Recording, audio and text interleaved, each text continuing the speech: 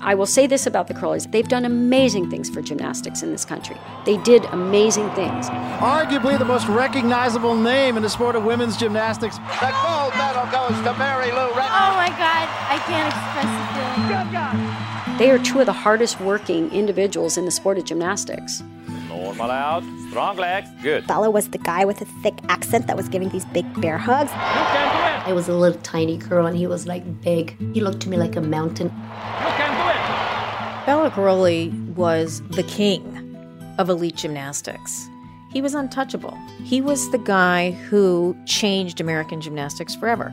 Bela Karolyi brought that Eastern Bloc, no holds barred, you treat these girls like commodities and not like human beings, and certainly not like children. Marta is definitely one of the most intimidating people I've ever seen in my life. I remember going into the meets and they're like, "Are you nervous?" I'm like, "Nervous for what? Have you met Marta? Like, she's terrifying." Every time her eyes were on you, you knew that you had to hit whatever you were doing. She was the decider of our fate. Whatever you have to do so that we can win a gold, that's what we're going to do. You're training literally 8 hours a day. You wake up, you go to the gym, you eat, and then you go back to the gym, and then you go to sleep. The hours and years of training in order to be the best in the world by the time they're 15 and at most 16, what does that do to a body that's still developing? What does that do to a psyche that's still developing?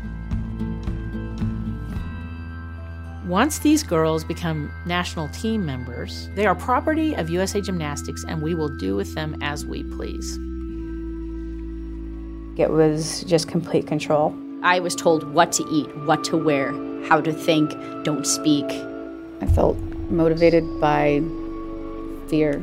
They were very good at the psychological warfare of the sport, and gymnastics is 90% mental. The problem was because they went unchecked. Critics claim Karolyi is too demanding, too forceful, that the ends too often fail to justify the means. Some people see him as a very ruthless coach who's too tough on the kids. But you know what he is? A winner. Everywhere he's been, he is a winner. We gave up our childhood to represent the United States of America. What Coach Bela and Marta Karolyi brought to the sport. Bela Karolyi, hear him? They came to the United States as immigrants. That's a 10. They created one of the greatest Olympic dynasties in any sport. Judges, put your pencils down. That is an Olympic gold medal winning moment. As long as you win, who's going to challenge you?